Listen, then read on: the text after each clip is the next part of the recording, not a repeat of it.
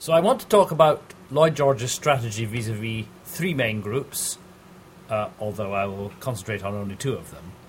His officials, his cabinet colleagues, as to whom I ask you only to bear in mind what Ken Morgan said in his introduction, that essentially only three members of the Liberal cabinet were really behind the budget. They were Lloyd George himself, Winston Churchill as President of the Board of Trade, and Prime Minister Asquith. And then I want to finish on the behaviour of the Unionist opposition, the, as we now know, in retrospect, self-destructive behaviour of the Unionists.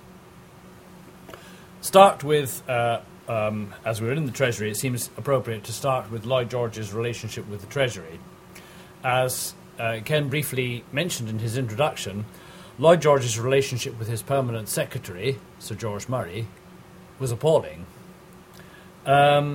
Murray had, earlier in his career, been principal private secretary to Lord Rosebery when Rosebery was Prime Minister. This is 1894 to 1895.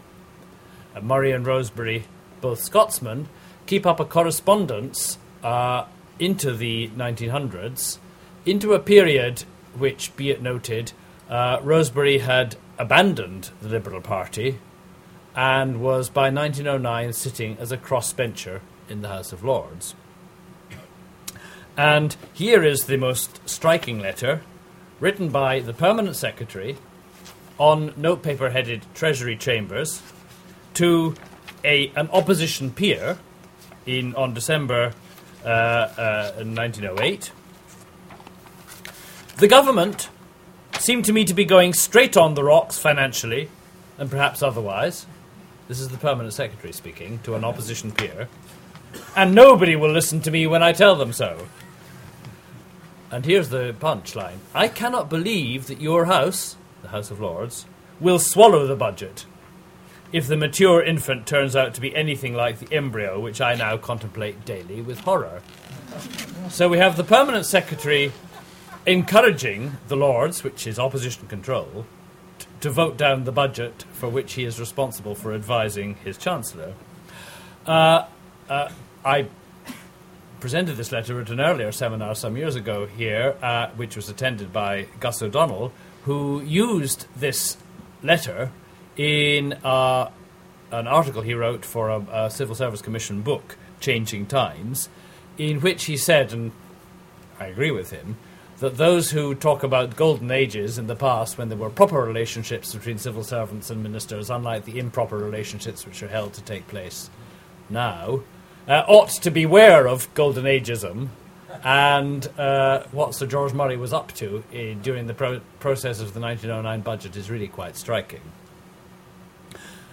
So, with no help from his permanent secretary, as Lord Morgan also mentioned, Lloyd George's principal official advice he took from Sir Robert Chalmers, who was chairman of the Board of Inland Revenue.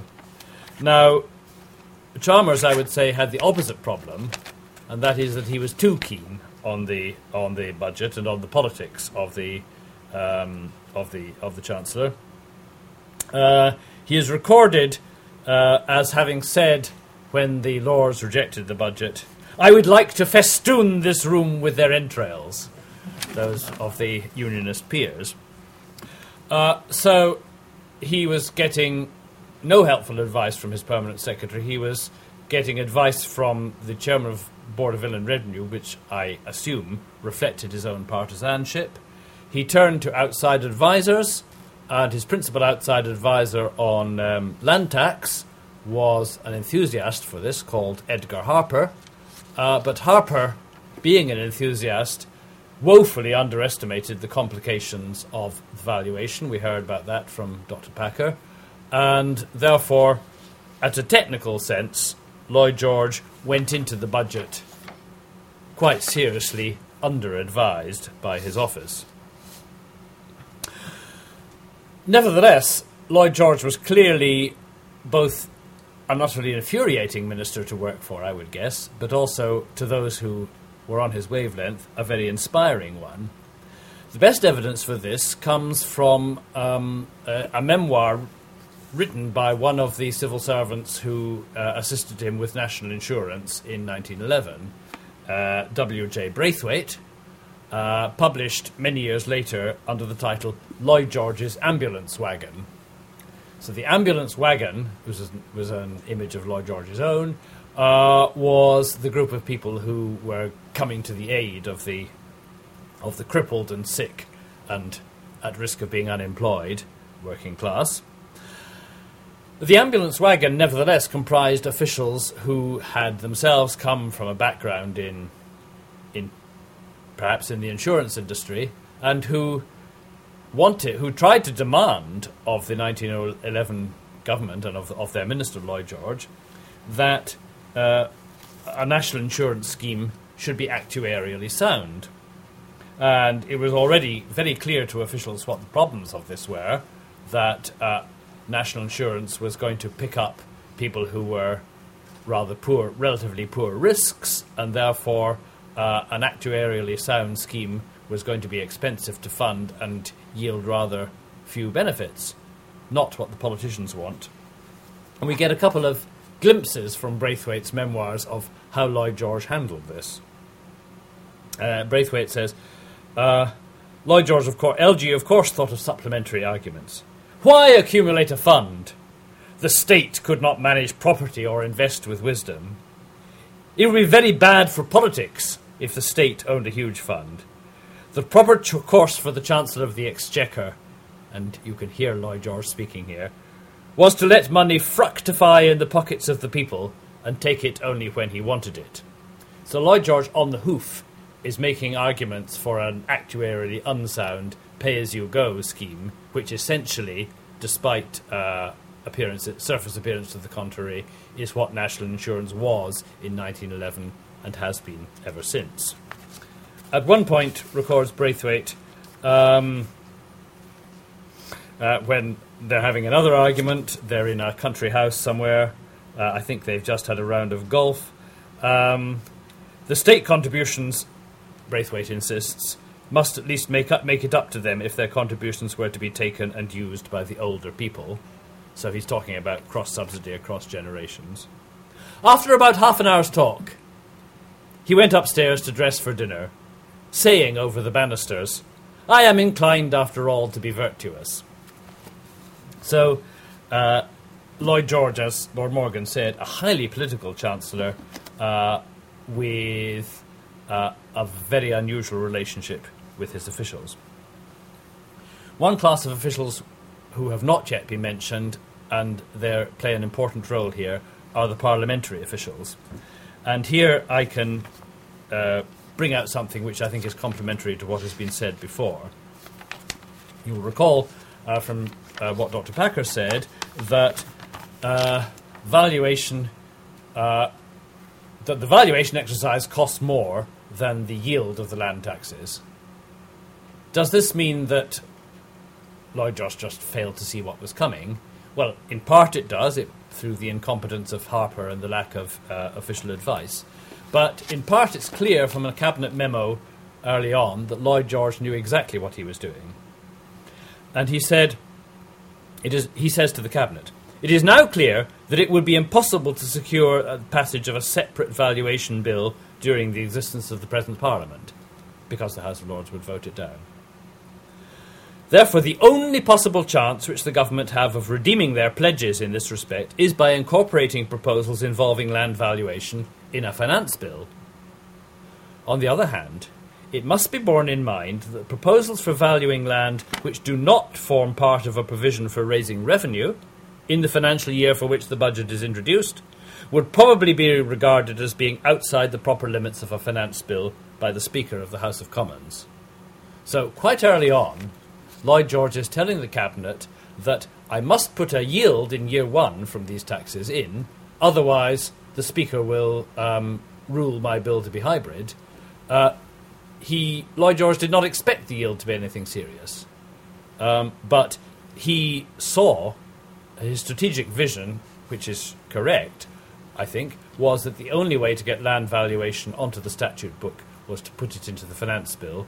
The only way to avoid a Speaker's hybridity objection was then to put a yield of, as we were told, $500,000 a year from the land taxes.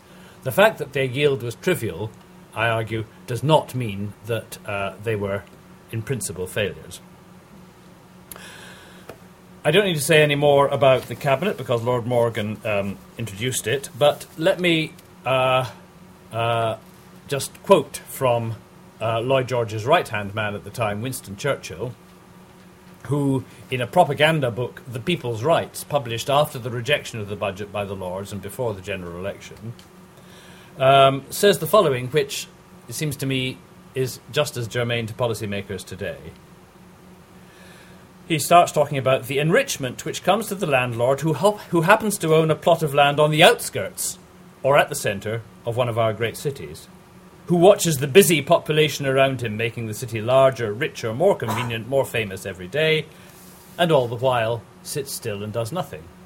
Roads are made, streets are made, railway services are improved, electric light turns night into day, electric trams glide swiftly to and fro. Well, in Edinburgh that'll come, but not in the immediate future. Water is brought from reservoirs 100 miles off in the mountains, and all the while the landlord sits still. Every one of those improvements is effected by the labour and at the cost of other people. And skipping a bit, to not one of those improvements does the land monopolist as a land monopolist contribute. And yet, by every one of them, the value of his land is sensibly enhanced. Now that, it seems to me, is a knockdown argument, which a few politicians were brave enough to make in 1909. I don't observe it being made to any great extent in 2009, but it's no worse an argument now than it was then. Finally, what hasn't yet been covered is the Unionist reaction, and I'll pick up the question that a couple of the previous speakers have made. Did Lloyd George intend from the beginning to provoke them into rejecting the budget? And I agree with those who have already said, no, that wasn't his intention from the outset. I think the Cabinet memo that I've read tends to show that he was, in the beginning of the presentation of the budget, he was trying to circumvent the opposition, not to provoke them. However, it's also clear that they played into his hands, and he realised that they were playing into his hands. Here, as evidence in my book Rational Choice in British Politics a few years ago, I picked out a letter which he wrote to his brother, who was a confidant of his as a solicitor in North Wales. He says, in August of 1909, "There is undoubtedly a popular rising such as has not been witnessed over a generation. What will happen if they throw it out, I can conjecture, and I rejoice at the prospect." So this is by August. He has come round to that view, or at least he tells his brother that he has. "Many a rotten institution, system and law will be submerged by the deluge. I wonder whether they will be such fools. I am almost wishing they would be stricken with blindness." And, as we know, they were such fools, and from at least August, well, probably July of 1909, Lloyd George is egging them on,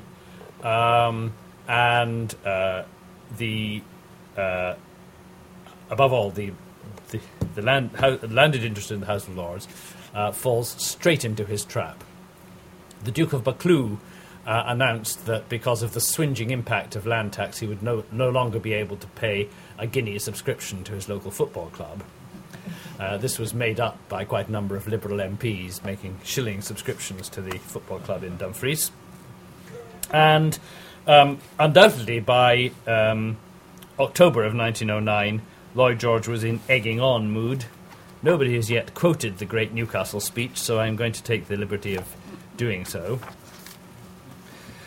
The question will be asked, should 500 men, ordinary men, chosen accidentally from among the unemployed, override the judgment, the deliberate judgment of millions of people who are engaged in the industry which makes the wealth of the country? That is one question. Another will be, who ordained that a few should have the land of Britain as a perquisite? Who made 10,000 people owners of the soil and the rest of us trespassers in the land of our birth? They don't do political speeches like that anymore. So the remaining question is, why did the Unionists fall into Lloyd George's trap, as it undoubtedly was by the autumn of 1909? Well, the Conservative and Unionist Party had, at the time, a weak Commons leader and a strong, and I think very limited, Lords leader. The weak Commons leader, A.J. Balfour, had, first of all, an extremely small Commons parliamentary party because of the landslide in seats of 1906. It was also a deeply divided party, as we've heard from Dr. Trentman. The protectionists were dominant by 1909, but there were still some free traders, and I would class the plight of the Conservative Party in 1909 as being very similar to the plight of the Conservative Party in 1992-7, when it was equally deeply divided over Europe. The leader of the Unionists in the Lords, Lord Lansdowne, himself an Irish landowner, think of Lansdowne Park in Dublin, had all the extremism of his predecessor, Lord Salisbury, but none of Lord Salisbury's guile or capacity to pull back when things became too extreme. And I think the simplest and most vulgar explanation of the Lords' resistance is a vulgarly Marxist one. Karl Marx actually himself got it wrong, because in 1852 he wrote that the repeal of the Corn Laws in 1846 has transformed the class struggle in Britain from one between land and capital to one between capital and labour. But in fact, Karl Marx forgot about the House of Lords. In the House of Lords, it was still a class struggle between the interests of land and everybody else. And hence, I believe, the Lords' utterly self-destructive behaviour, because I think the evidence of by-election trends is that the Liberals and Allies would not have won the general election of January 1910 but for the rejection of the budget by the House of Lords. So I'll leave it there. Thank you.